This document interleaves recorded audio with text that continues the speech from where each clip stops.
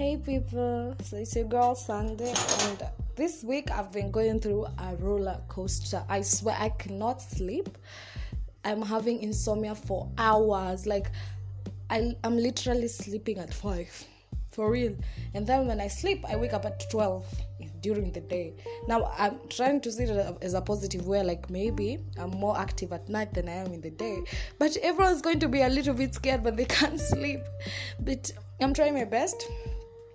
I'm trying to be consistent with this podcast. I'm trying to continue blogging. I'm trying to continue doing whatever is amazing and teaching everyone about feminism. And I hope everyone gets a sight of feminism.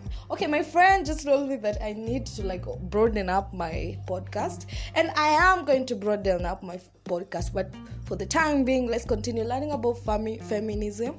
And maybe one day I might even bring out some people and we can learn from their type of feminism, and we can also learn from guys. Thank you and bye. I know it was short, but I'm kind of tired today. I'm going to give you the relationship podcast maybe tomorrow. Bye guys.